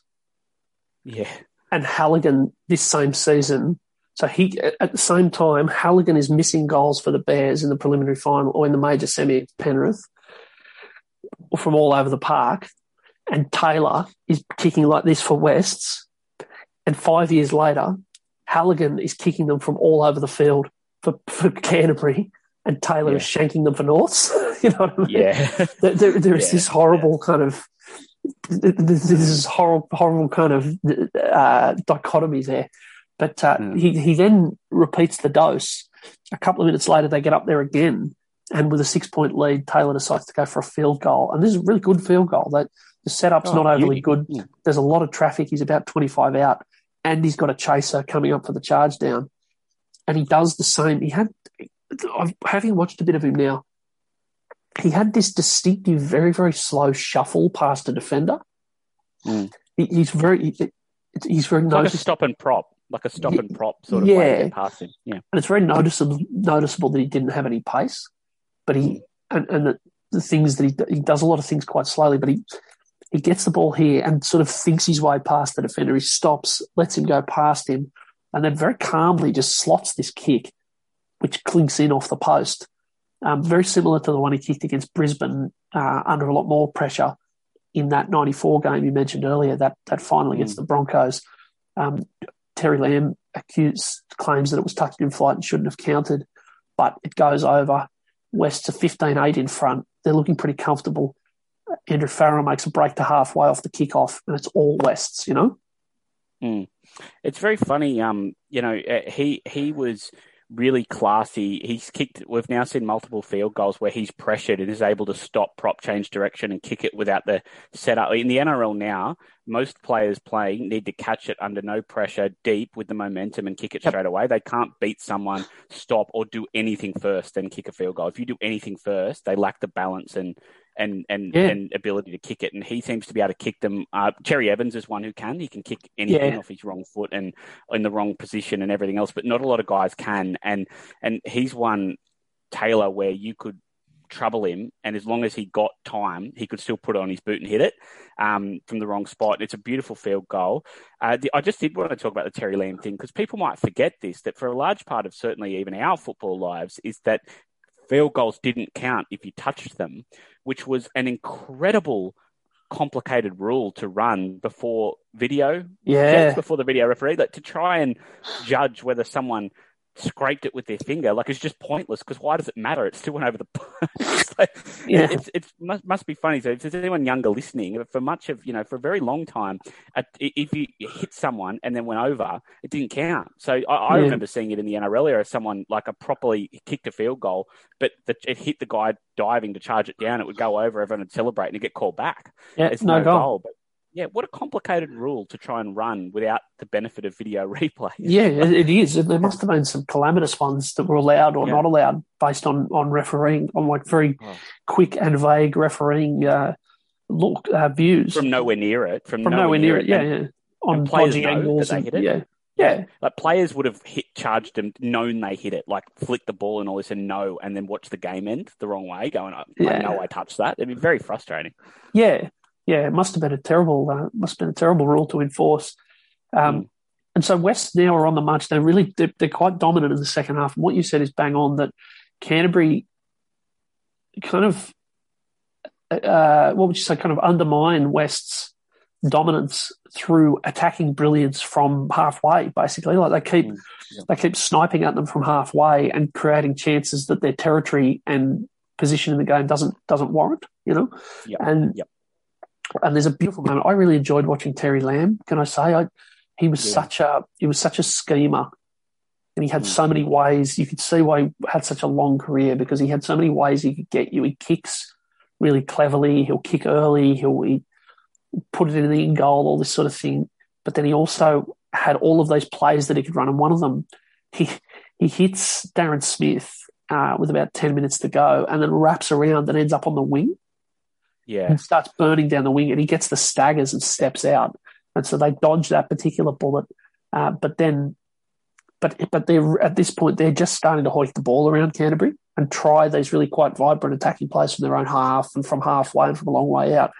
And finally, in the 72nd minute, after a pass is knocked down as they hoik it side to side, they get a scrum centre field from 25 out.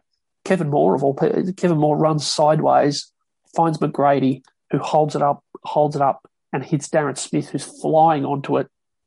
Classic big, young, raw centre, hitting a gap. He offloads to Doolan, who has a bit to do and gets over in the corner.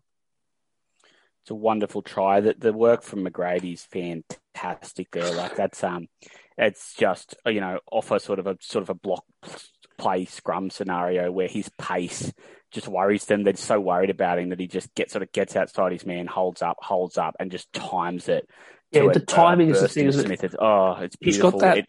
Yeah. The best ball players, and actually Jason Smith was a lot like this. Brother of Darren is one that I think of like this. That those great passers who had the ability to create space through the timing of the pass. Wait. There's the gap. Bang. Yeah. And McGrady does it here. He does it a couple of times off counterattacks in the first half as well, where he just draws the defender in, lulls him in, and then slips the pass. And it's absolute art. Oh, it absolutely is. And combined with his pace and the fact that you've always got to be worried about his running, it makes it so deadly when you can also pass. The fact that you're always worried that he's going to run and he's going to burn you and he's going to shred you. So you're sort of looking for that, but then he's beating you with his passing game. Is just, and he can beat you with short passing. He threw a few longer balls. It's fantastic. And it's a really, really good rugby league try. The line, as you said, from Smith was fantastic. You're right. He's been good in a few games we've watched now. Smith, he was a pretty good rugby league player, and that's just lovely, lovely football and a really good try. And it's there's a key moment to come right now. Yeah, that's right. So it's 15-12. When that try goes in. Doolan, by the way, described by Channel 10 as 23-year-old public servant. Public servant? Do we know what department? No, unfortunately, I don't know what department. I'd love to find out. You will. You know people. Yeah, that's right. I'll my people will talk to someone. But this is a key moment in the match. So they're 3 points behind. And Taylor hits some worldies, but this for me is the kick of the match because he's right on the touchline, and he's Jonathan Davies, and he thumps this. I just wrote in capitals, glorious kick. It's over I don't even know how the touchies decided that it went over because it's so high that it's well above the posts. If there'd have been at Leichhardt and there was a plane going overhead, it would have bumped onto one of the wings or something.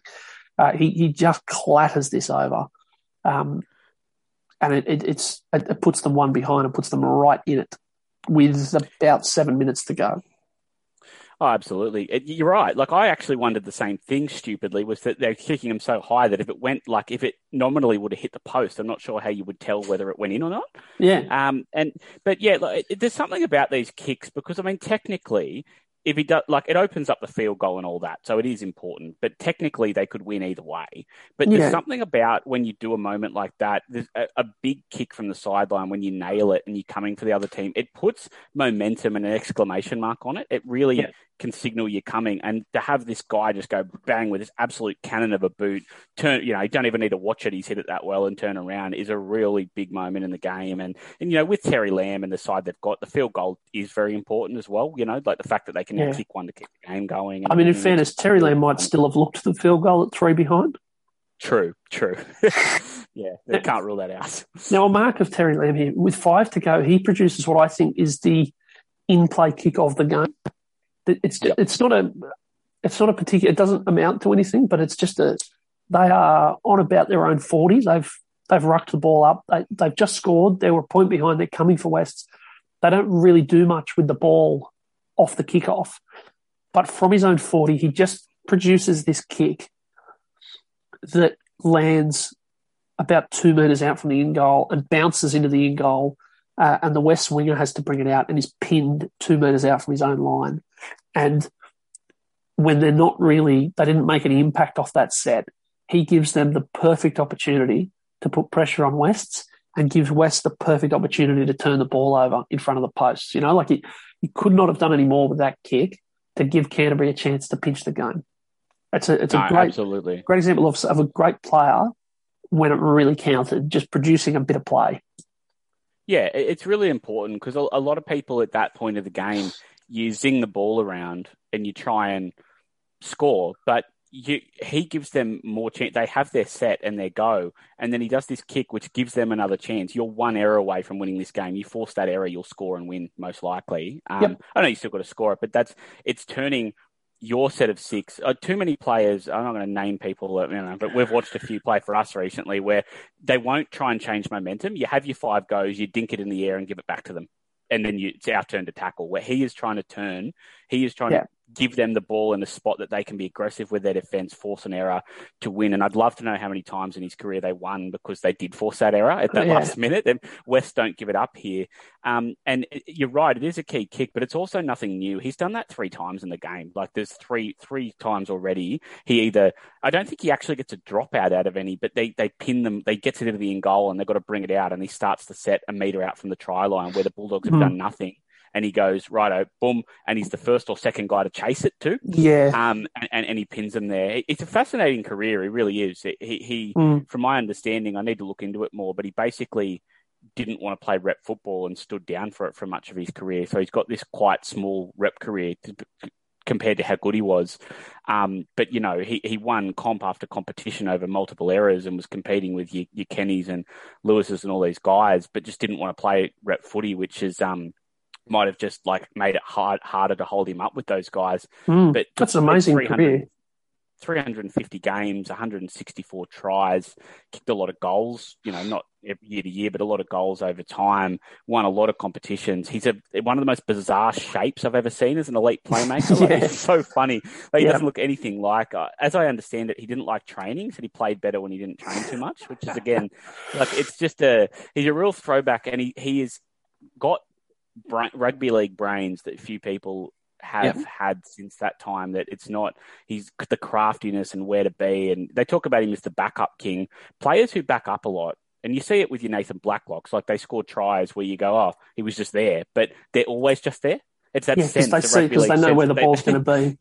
That's right. That's right. The best backer up in rugby league now, I think, is David Cherry Evans.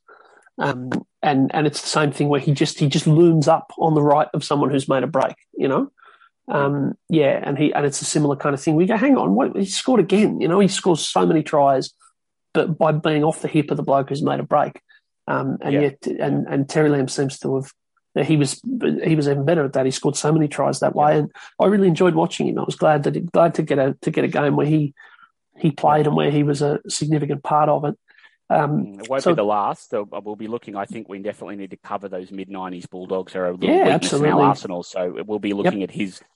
He was the real senior figure and linchpin of those teams, and we'll definitely be getting to some games there over time. Yeah, we've got to watch the 95 grand final at some point for one thing. But that's right. So with 5 minutes to go, it's 15-14, and they pin them, but West don't drop the ball. Then they get a penalty. They don't drop the ball. They get it. They're in a bit of trouble, and Taylor responds. This is the real championship rounds. It's good players really reacting here.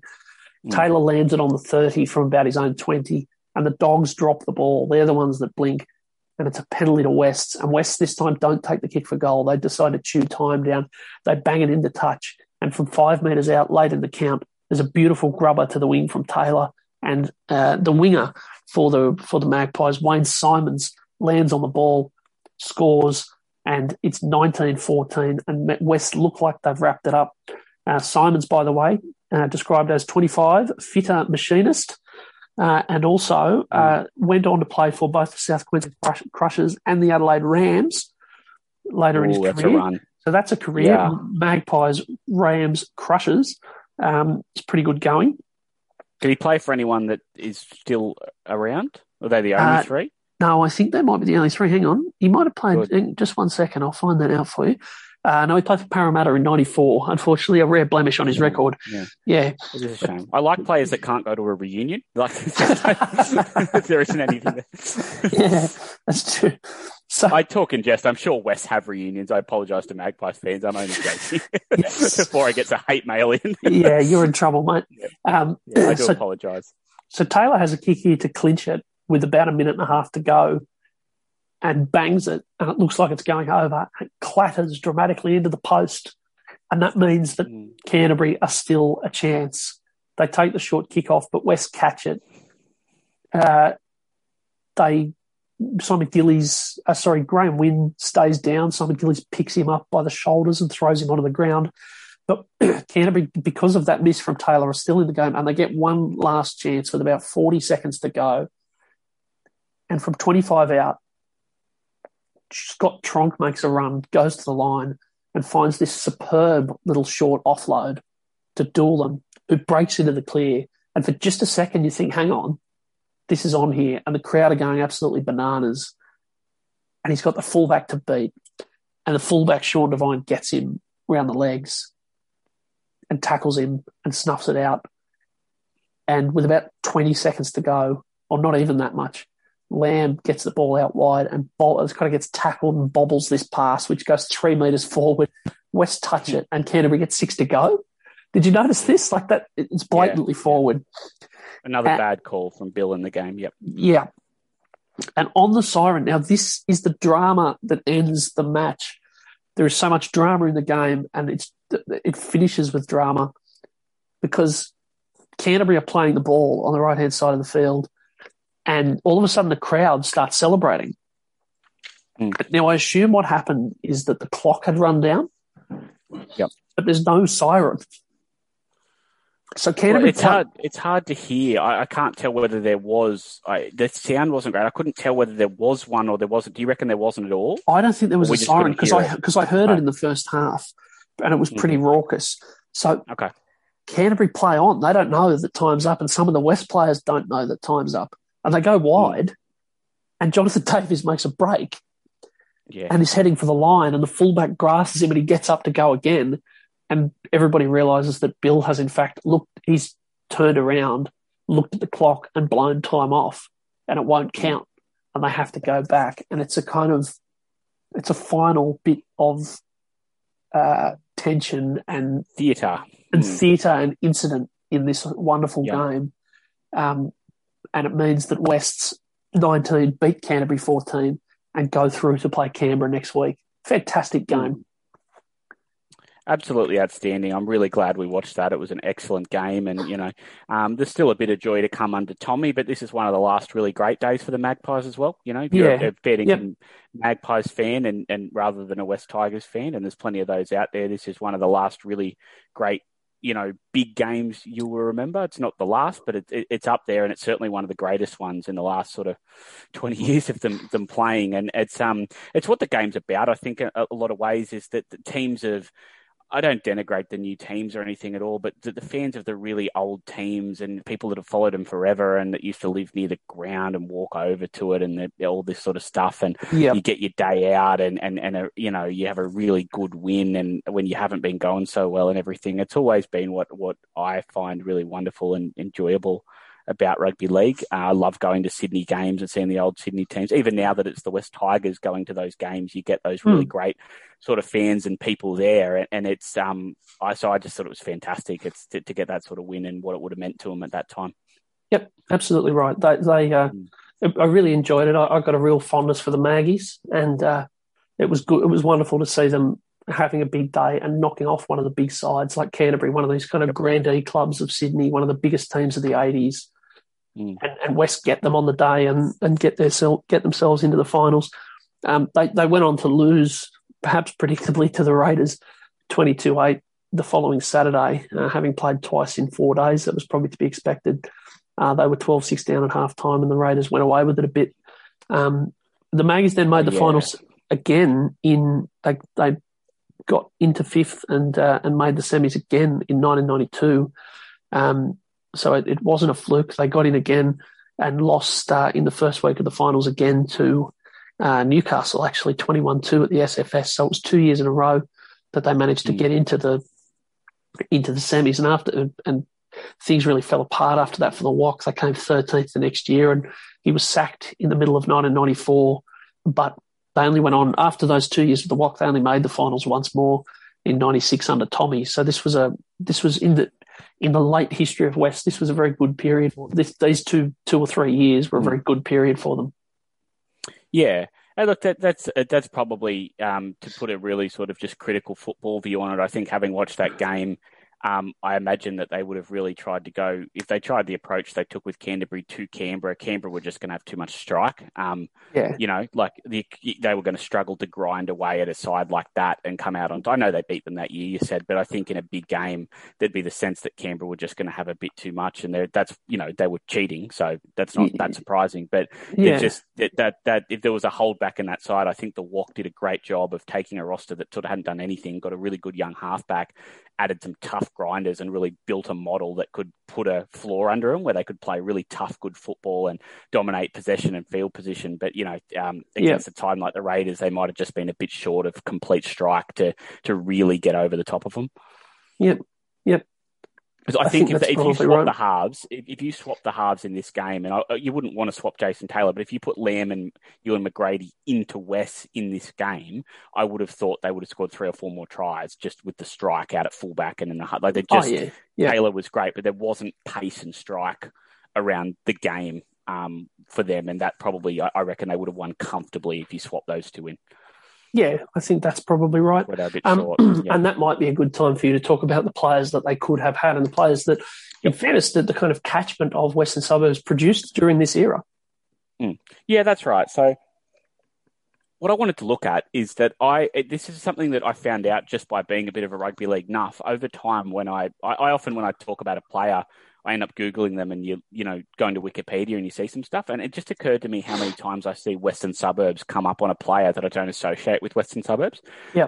A good player. And so what I want to do is, I think I'll talk about my thoughts at the end, but basically what I'm looking at here is I think that West are considered, with the greatest respect, to be a pretty poor club in the 90s. When you think about it, and you think of them as having had no players and going no good. Is that fair enough? No one thinks of them, and I think what I want to show is that this wasn't necessarily inevitable, and that they had a lot of good players come through their system, and for a variety of reasons, which we can speculate about later, it just didn't work out. But what I'll do here for you is I'm going to give you a 2 separate lists, which is a list of everyone that played representative football that debuted at Western Suburbs. And around then a this list time of players, from 90 to 96. Yep. And I'm going to then give you a list of players that had played somewhere else in Sydney, but they recruited in that were, that would have played in the same period. And before I do that, the only thing I'm going to add is I'm going to add the obvious, is he obviously didn't debut in 90 to 96, but Terry Lamb played until 95, 96 and debuted at the Western Suburbs Magpies. And I think we need to throw him in with the next gen because he was still playing. Of course. So to start off with, they could have had Terry Lamb for his whole career. And under that, I'm going to give you some names. So we've got Graham Mackay, played for Australia. Yes. Debuted at the Western Suburbs Magpies. Darren Britt, played for Australia, debuted at the Magpies. Jason Taylor, Jamie Aingeco, Noel Goldthorpe, Jim Dimmick, Steve Kearney, and Glenn Grief. Jim Dimmick and Stephen Kearney's pretty good going. Yeah. On that list, players that played, we got Mackay played for Australia, Britt played for Australia, so did Aingeco, so did Dimmick, Kearney played for New Zealand, then you got Grief played for City, Goldthorpe played for New South Wales at Super League level, Jason Taylor played Origin, and that's a pretty outstanding list. When you then go into players that they brought in, and young or old, young-wise, they brought in Terry Hill and Jim Sedaris, who both played for Australia. And Terry Hill's one of the best players in his position of the 90s. And they brought in 2 old heads in Gillespie and Langmack. So I suppose what I want to put to you is a team that West could feasibly have run out in 1996 or 95, 96. Yep. Now, they could have run with Leeds at fullback, who they had anyway. They could have then had Aingeco, Hill, McInnes as a backline. Yep.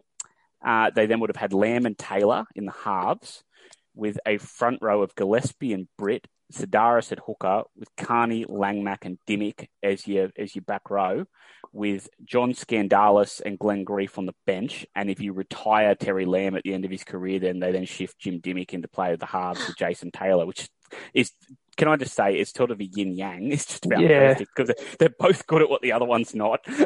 Yep. But I guess to put the reason I suppose I want to put this is because this is a time in the game where I think the game became very commercialized, and I guess money became the predominant thing in the sport, and surviving with money and having the money to buy players became everything. And the Sydney clubs were left by not really, it's easy to say they did nothing to save themselves, but they're in a position where they couldn't possibly all go well. Like, it was never a position where all of them could survive and go well at that time, with the way the game was looking and the way it was about money, and with Canberra and Brisbane coming through.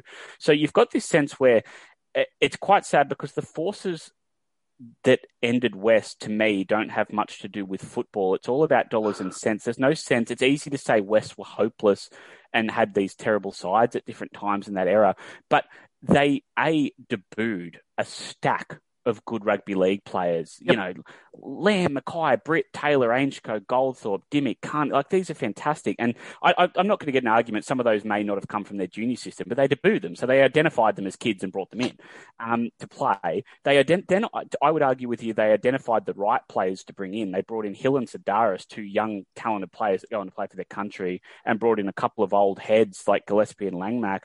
And what happens there is, they don't keep them because of money, because of the way the game was at. Terry Lamb left because they kept asking him to play for free every year because they didn't have any money and were running out. And eventually he was like, well, I don't want to, which is understandable. Yeah.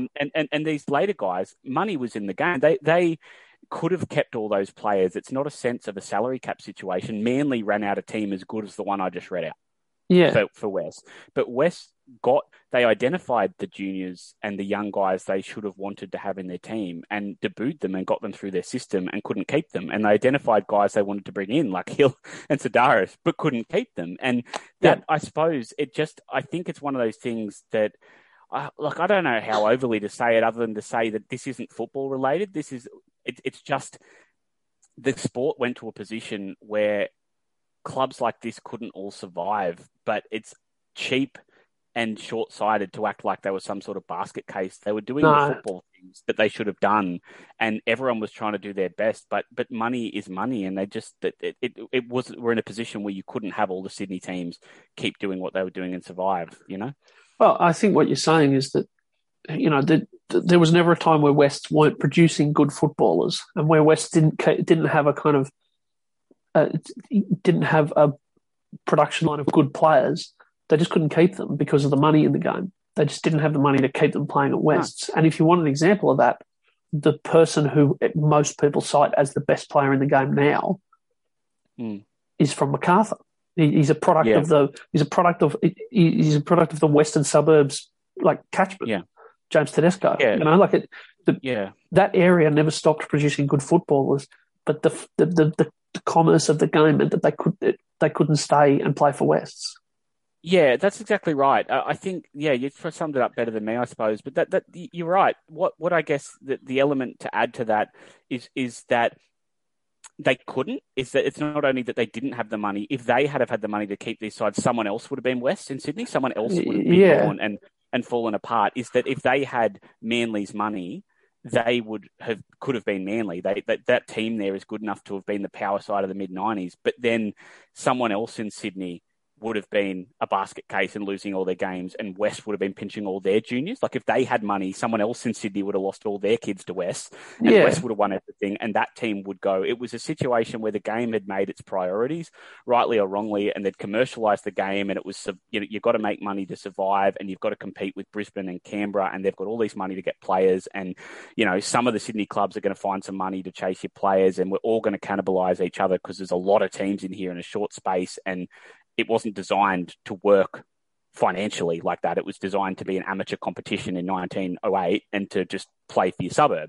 And now you've got to try and survive. And if it wasn't them, it would have been someone else. And it just unfortunately was them, I suppose. And I don't think they did any better or worse than anyone else. But I just don't like the concept that West were hopeless or a basket case or anything else, because they were always producing the rugby league players to do it. And they were stuck in a position that I challenge you to tell me who would have got them out of it, and if they did get them out of it, it just would have ended Parramatta or ended the Roosters. Someone else would have been West. There's no way where they all survived and got out of this. There wasn't enough there wasn't enough to go around, and that's Yeah, you're absolutely right, and I'm glad that you brought that up because that side you run through is a very good team that would have been very competitive in the '90s and would have been very strong and potentially would have won things. They could have started a whole side of people that played Origin or for Australia could have played, and they could have done that almost exclusively by keeping people who debuted from them. You still could have had 8, 9, 10 guys that played for New South Wales, yep. New Zealand, or Australia without even recruiting. Yeah. Just keeping what you had, never mind going out and getting anyone else from anywhere else. Well, thank you for going through that.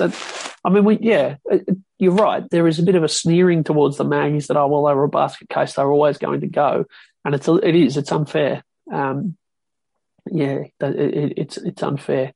They did all the rugby league things they could do right. They were getting they had the right kids coming through. They debuted the right kids who went on to be good players. They recruited relatively well and just couldn't hold on to anything because you're talking about a club that, Tommy Radonicus built the gym like for $500 himself in the mid-90s, with spare change while the Broncos were turning over $50 million a year. Yeah, exactly. It's just there's two different. Over. It was just suddenly it was two different sports and two different levels. Yeah. Yeah. Well, thank you, Gazzy. This has been a most enjoyable game. I've got to say, I'm really glad we watched this. This early '90s period is a great era for the game, and there's some wonderful players that we don't know a lot about, but kind of have heard good things about. And so I'm glad that we were able to watch that, and I hope that Maggies fans out there got something out of it as well. I hope they enjoyed remembering this game from 1991. Any last thoughts, Gazzy? No, it's fantastic. Anyone who hasn't seen Ewan McGrady play, this game's on YouTube. Go and watch it. And if you don't want to watch a full game, just go and find some YouTube highlights of Ewan McGrady because it's absolutely fantastic. And we can't wait to do our Bring Out Your Dead on him soon. Yeah, and we'll get that out. We'll get that out over the next week or so, and we'll have a good yarn about Ewan McGrady because he deserves to be. His story deserves to be talked about as well. Until next time, from the Rugby League Cemetery, we're signing off.